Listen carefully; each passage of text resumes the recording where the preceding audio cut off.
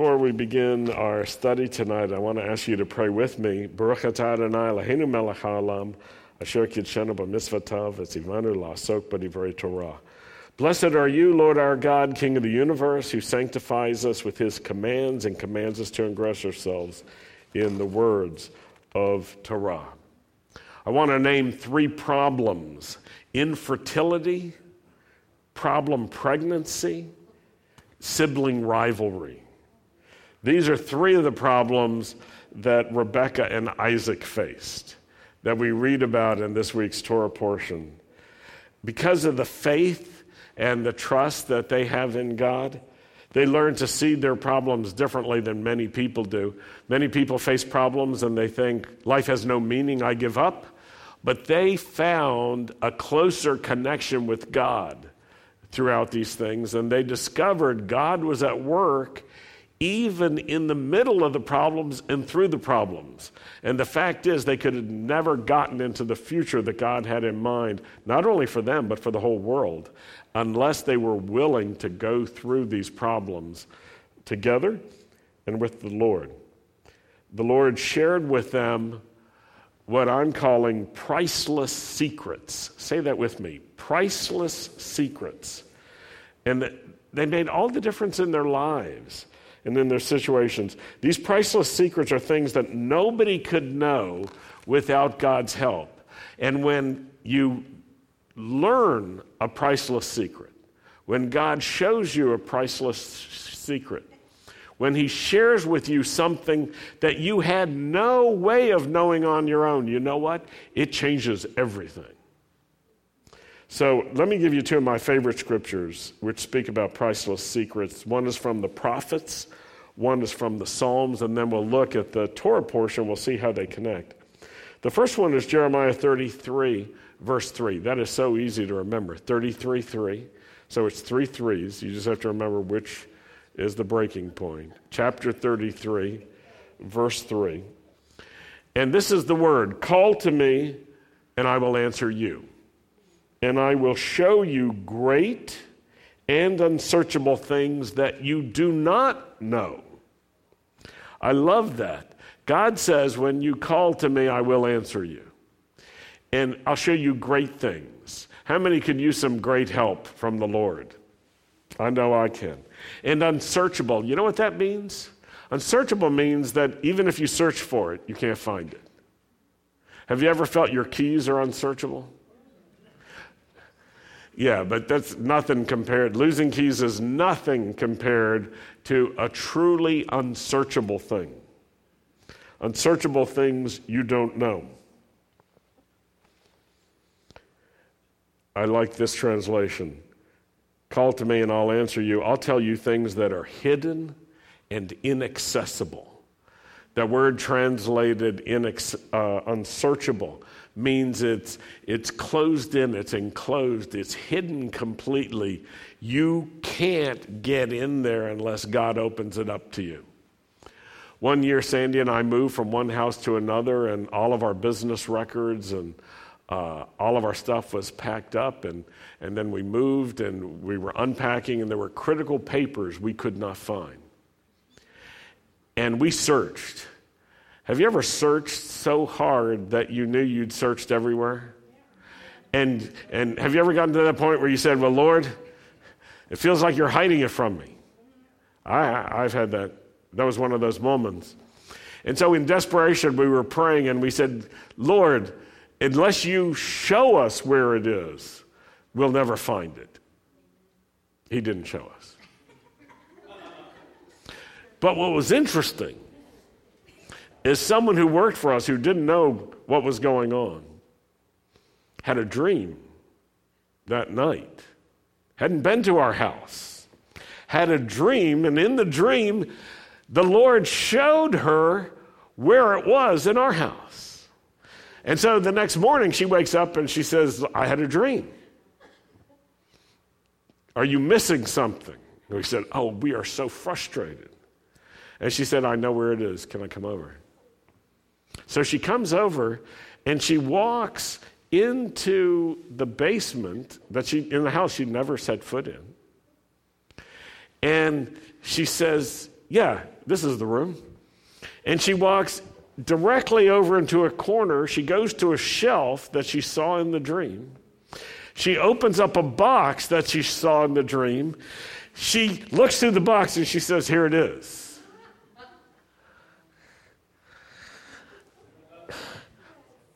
And I can tell you the truth, it was hidden to us. But the Lord wanted us to have it, and he wanted us to have it dramatically. I will never forget that. That was not in my notes, but as soon as I started talking about unsearchable, the Holy Spirit said, you remember that thing? Yes, sir. Psalm 25, one of my favorite scriptures. Starting in verse 12, going to verse 15. Incidentally, these are all on Facebook, and you can find them at our podcast Facebook page, Messianic Jewish Teachings, or our congregational Facebook page, Beth Israel, Messianic Synagogue. Now we got a shortcut at Beth Israel now. If you put that in Facebook for some reason, it'll take you right to the page, or even my personal one, David Levine. Psalm 25, verse 12, let me use this translation. Who are the people who fear the Lord? He will instruct them in the ways they should choose. His soul will abide in prosperity, and his seed, his descendants, will inherit the earth. The secrets of the Lord are for those who fear him. He will make them know his covenant. My eyes are continually toward the Lord, for he will pluck my feet out of the snare. This is such a great scripture. The secrets of the Lord are for those who fear him. He'll make them know his covenant. One translation puts verse 14 this way: the Lord confides in those who fear him. He shares his secrets. He'll tell you the secret things that he knows. Now, with this as background, let's take a look at the Torah portion this week, Parshat Toldot, and we'll read about these three problems that I mentioned at the beginning and God's priceless secrets. So we'll start in Genesis 25:21, where we read about problem number 1, infertility. It says, Isaac prayed to the Lord on behalf of his wife because she was barren. And you know what that means? She couldn't conceive. She was infertile. They were trying to have a baby together. They were doing their part, but she couldn't get pregnant. So what does Isaac do? He prays to the Lord. That's a very important thing to do. Many times we worry. Many times we make plans. What are we going to do? But you know what? Isaac did one of those most important things. He prayed to the Lord. And it says, and the Lord answered him. And Rebekah, his wife, conceived. Isn't that interesting? Now, it was perfectly obvious to everyone that Rebekah couldn't get pregnant because she wasn't pregnant. And in that era, to not be able to conceive was an embarrassment. Well, we read about the difference. Isaac prayed, the Lord answered, and you know what? Sometimes when we pray, we're casting all of our worries and all of our anxieties on the Lord, and then we can make our petitions known to the Lord with thanksgiving. When you're not worried, you can be thankful. It's hard to be thankful and worried and anxious at the same time. Let your gratitude get the last word in. So the Lord answers, and this was a priceless secret for Isaac and Rebekah. She conceived because God answered Isaac's prayer. So problem number 1 is solved. She's no longer infertile. She's no longer barren. Isn't that great? Sometimes we think, okay, if I could just have this problem solved, everything would be terrific. Now we move to problem number 2. Problem number 2 is it's a problem pregnancy. Outwardly, it was a difficult pregnancy, and Rebekah thought she was going to die. Let's read verses 22 and 23. Genesis chapter 25, starting in verse 22. Now she's pregnant. She conceived. The children fought with each other inside her so much that she said, if it's going to be like this, why go on living? And so she went to inquire of the Lord, who answered her. And this is what he said. You know, whenever you have problems like this, don't you pray, God, take me out of the pain, get me out of this problem? What's going on? I don't understand. You don't really want an answer. You want a solution. But she's saying, Lord, what is this? I feel I'm ready to give up. I wanted to be pregnant. Now I'm pregnant. This is killing me. What is going on? And here's what the Lord says. There are 2 nations in your womb. Who knew there's room in a womb for 2 whole nations? From birth, they will be 2 rival peoples. One of these peoples will be stronger than the other, and the older will serve the younger. So I'm sure as a mom, she's thinking, this is hard. I wanted to be pregnant. Now I am pregnant. And what is going on here? And the Lord says, I'll tell you what's going on. You're bringing forth 2 different nations. That's what's going on. And they're rival nations. And they're already fighting each other. That's bad news. But it's a priceless secret. Because now she knows she's not medically sick. This is very important. She has all the symptoms of a difficult pregnancy, but it's not a difficult pregnancy in a classic sense. It's a difficult situation because God is bringing forth 2 nations that are going to be at odds with each other, but they have to learn how, ultimately, to honor God anyway. It won't be easy. And the Lord gives another priceless secret to her. The older will serve the younger. Aha. Now, once you realize this is from the Lord, this detail is in here so that you and I, when we're reading the story, will pay attention to that. Don't ignore that, or you'll miss so much of what happens next. So physically, it was terrible. Terribly painful to carry these twins. And she sought the Lord, and she got an answer.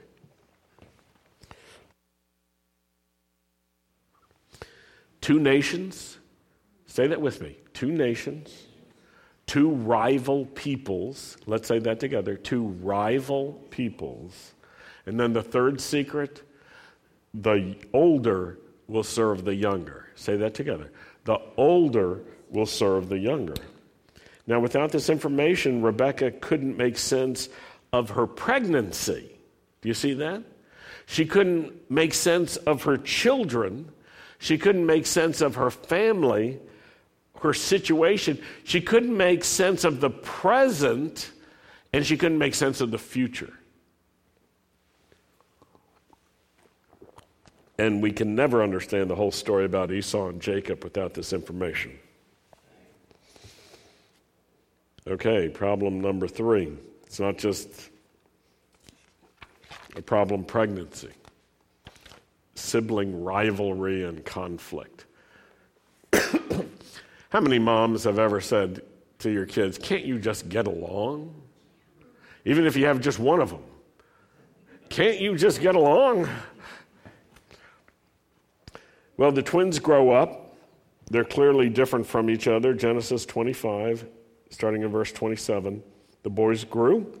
Esau became a skillful hunter and outdoorsman, while Jacob was a quiet man who stayed in the tents. And Isaac favored Esau because he had a taste for game, and Rebekah favored Jacob. So Esau is a hunter. He's an outdoorsman. He's like a woodsy guy. He likes to go shoot things, kill them. Not with a gun. If you had an image, so he's a good rifleman. Wrong. no guns at that time. He's using a bow and arrow.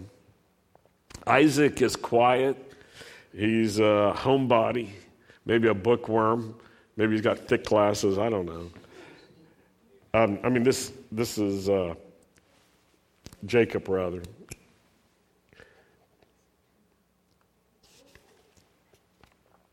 Dad shows favor to one son,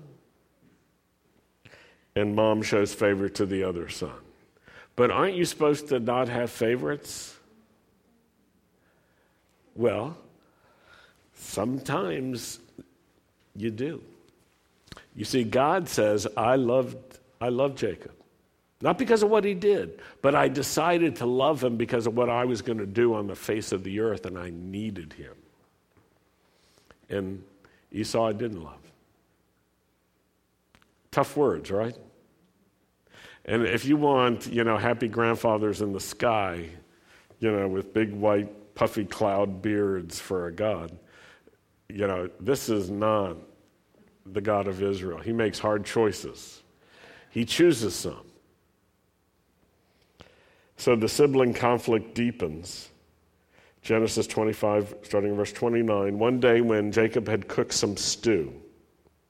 Isn't that interesting? Jacob cooked stew. Esau came in from the open country. He was exhausted, and he said to Jacob, please let me gulp down some of that red stuff. I am so exhausted. I love the Hebrew. The Hebrew uses these plays on words about Esau and Edom and Edom. And one translator says the second red stuff is like a condiment. It could be zhug, which is a pepper paste that is wonderful in Israel from Yemen and other places. I don't know what it was, but it's red stuff. And in this kind of hunter language, he says, give me the red stuff. I'm hungry. I'm exhausted. I'm famished. Give it to me. I need it. And Jacob answers, okay, but first, you've got to sell me all your rights as a firstborn. and Esau says, look, I'm about to die. One comedian recently said the Jewish people have perfected apocalyptic extreme statements. This is an example. Look, I'm about to die. And then he says, what use are my rights as the firstborn? You can have them. And Jacob says, well, swear to me. Doesn't this sound like brothers? And so he swears to him, and he sells his birthright to Jacob. And then Jacob gives him bread and lentil stew, and he eats and drinks. He gets up, he goes on his way. And the scripture takes it really seriously. In this way, Esau showed how little he valued his birthright. This was something that God knew about Esau. He had a weakness. He didn't consider important the things God considered important. He didn't love what God loved. His values were all messed up. And he allowed even his appetite and his love for stew to reveal this. Now, one thing we know for sure, this family loves stew. They love stew, they love game, Esau's famished. He only wants to eat Jacob's stew. But you have to remember one other thing that we learned earlier. God says the older will serve the younger, will be a servant to the younger, will be a slave to the younger. This is a secret. When God's explaining to Rebekah what's going to happen, what is happening, and what it all means, he says, 2 nations are coming forward. It's not just regular twins. I'm doing something that's shaping the earth and history. I'm shaping the future this way. And now we see how it's unfolding. The older one sells his birthright, which he considers insignificant, like he's not done anything. It didn't mean anything. But God looks at it and says, it meant everything. You thought it wasn't even serious. But the comment is this: in this way, Esau showed he had little regard for being the firstborn. This is one of the reasons why the younger one was elevated, because the older one didn't really care. And we see this principle at work, a hidden thing, a secret, something that couldn't be known or understood normally, is shared by the Lord. And the secret is about something important, actually invaluable, but it's only considered invaluable by the people with faith in God. Esau doesn't recognize the value of being the older one. Jacob recognizes it, and so does Rebekah. That's why Jacob takes advantage. Now you could say, well, Jacob is just a manipulator. That's not the main point. You could say, well, he's just a conniver. That's not the main point. The main point is this: God called him to take the place of the firstborn. That's the main point.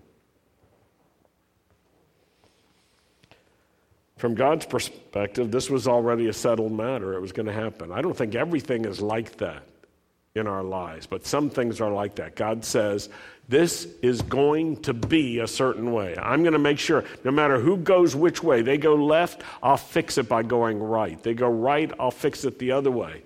You jump up, I'll go underneath you. Whatever you might do, I'm going to make something happen. Now, there are certain things that are like that. Not everything, but this was one of those. The younger is going to be in charge here. Jacob and Rebekah considered it settled, and you know what? Esau didn't even care. Now let's go on, Genesis 27, verses 1 through 4. In the course of time, after Isaac had grown old and his eyes dim so that he couldn't see, he called Esau his older son. Pay attention, he's calling the older son. And he says to him, "Son, my son." And Esau answers, "Hineni, here I am." And Isaac says, "Look, I'm old now.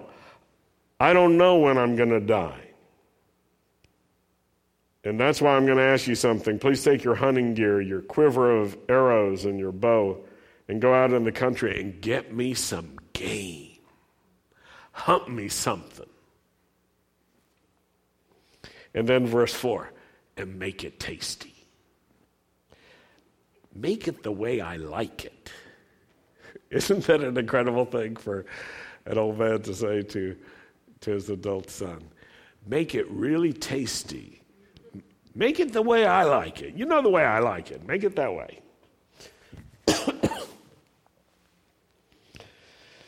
So Isaac can't see, but he sure can eat. And he's got a taste for game. He wants some of that meat that Esau's hunted for and cooked. And then look what it says. Make it tasty the way I like it and bring it to me to eat. How many of you have a crotchety old person in your family who could make that kind of request? You make it the way I like it. Don't do it the other way.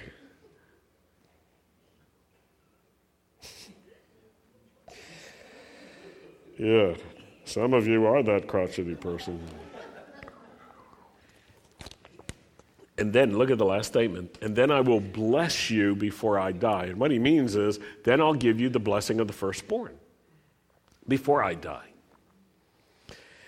And so, neither Isaac or Esau is really taking seriously what God has already made known, that the blessing doesn't belong to Esau, it belongs to Jacob. Esau has forgotten he sold it. He didn't consider it important then. He's not really thinking it's that important now until he doesn't have it. You'll have to read about that yourself. But after this, Rebekah tells Jacob, while Esau's out, act like you're Esau. Get dressed up. You know the story. If you don't, you should read it yourself. Read the rest of chapter 27. And together they get Isaac to think he's blessing Esau when he's really blessing Jacob. And for many years I thought of this simply as manipulation or deception, because outwardly it is. But the earlier details, these are the secrets from the Lord. You see, it's important to remember this. What's going on? This is not about a manipulative Jewish mother. It's about a sovereign God who is working what he has already set in motion until it's fully accomplished. And the earlier details let us know the real motivation is not found in the personality of Rebekah, it's found in the personality of their God. Because God had decided and he settled something even before the boys were born. And I think that Rebekah's actions are understandable in light of God's sovereign choices and his decision to share the hidden things. He shared priceless secrets with Rebekah. And this is how Romans chapter 9 puts it, starting in verse 11. You see, before the twins were born and had done anything good or bad, in order that God's plan of election, his plan of the way he chooses would stand and endure, it wasn't by the works of the individuals, but it was by him who called them. Rebekah was told this: the older will serve the younger. Say it with me. The older will serve the younger. And so it is written, this is what Paul wrote, Jacob I loved, but Esau I hated. You see, God has sovereign rights to choose as he will, and his choice preceded their actions. And it wasn't by their actions, but it was by the one who called them. Now, this detail is in Torah, it's in the prophets, and it's in the apostles' writing, so that you and I would learn about priceless secrets and how important they are, and to take them really seriously. And through this example and others, we'll learn about how God works in our lives. And in much the same way, I want you to compare this. God told hidden things to Joseph and Miriam. What outwardly looked like a crisis pregnancy was in fact a priceless secret. And if you were that young woman and you woke up one day and you were pregnant and you're trying to explain to your fiancé what's going on, you're trying to explain to your friends and family what's going on, do you think they're going to believe you? And you say, no, he didn't even touch me. Yeah, right. But it was through this crisis pregnancy that God was bringing forth the consolation of Israel, Yeshua the Messiah. And he told Miriam what was going on. Now, this one who's priceless is not recognized by everybody. That's the way it is with God's priceless secrets. When God reveals these secret things, it doesn't mean everybody around you is going to agree and just say, well, that's the way it is. And so I would say, hold on to them. You can hold on to them yourself. You can hold on to the priceless secrets that God shows you. You can keep faithful. Be a man or a woman of faith and prayer. Keep them in your heart and keep them before the Lord. And don't forget that the world around you may show no regard and no respect for what you're holding dear because of what God has shown you. That's just the way it is. Don't look for everybody else, especially the unbelieving world, no matter how close they are to you. Don't look for them to ratify the secret things that God has shown you. when God takes you into his confidence and he shares his priceless secrets, that's when you start becoming truly messianic, like Messiah. This is the last thing I want to share with you. It's what Isaiah said about Messiah. Isaiah 11, verses 2 and 3. The Spirit of the Lord will rest on him. The Spirit of wisdom and understanding, the Spirit of counsel and strength, the Spirit of knowledge and the fear of the Lord.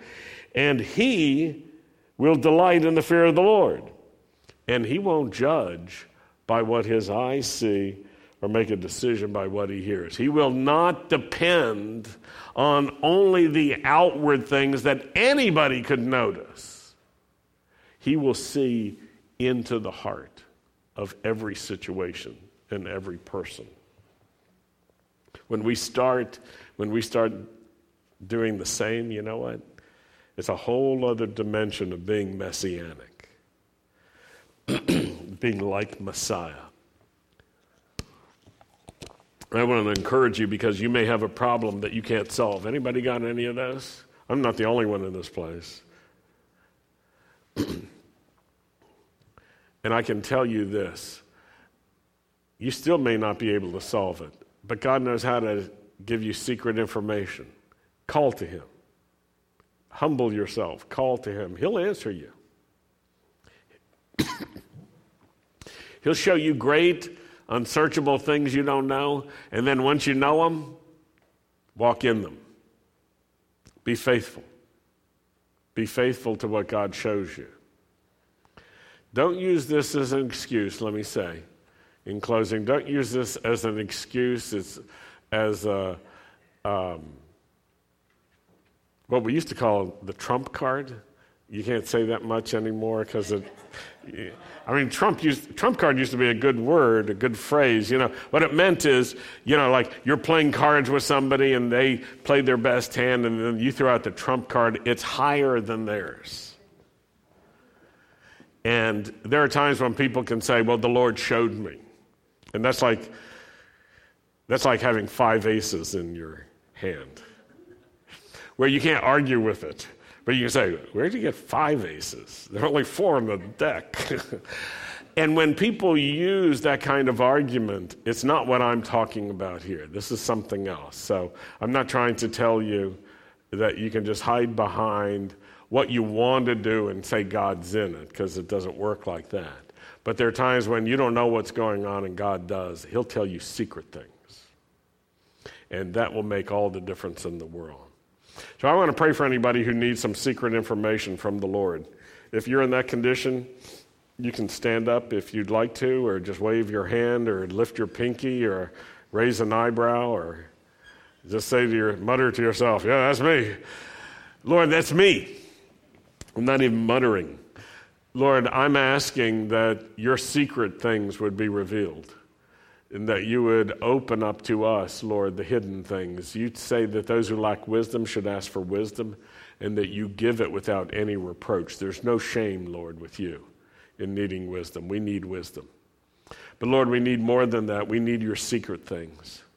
The things we don't even know how to discover, and the things that even if we figured out on our own wouldn't make sense. But we need to know from you those secret things.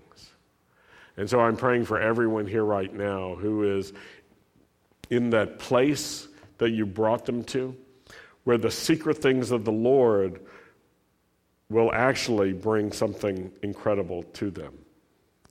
And we trust you, Lord, and we trust your word that says you will pluck our feet out of the net. You'll pluck our feet out of the snare. You will save us from the snares of men and the wily one. And you will deliver us. Thank you, Lord, for your priceless secrets that you share with those who fear the Lord. In Yeshua's name we pray. Amen. Amen. We're going to close with Aaron's blessing. And if you are standing by yourself, I would encourage you to move a little bit. I always like how Michael comes up and stands with me. So I'm not by myself. Thank you. Thanks. Yivarechecha Adonai v'yishmerecha, Ye'er Adonai panav elecha v'chunecha, Yisa Adonai panav elecha Vayasem lecha shalom. The Lord bless you and keep watch over you and protect you. The Lord cause the light of his face to shine upon you. The Lord be gracious to you. The Lord lift up his face to you and give you his peace. In the name of Yeshua, the Prince of Peace. Amen. Shabbat shalom, y'all.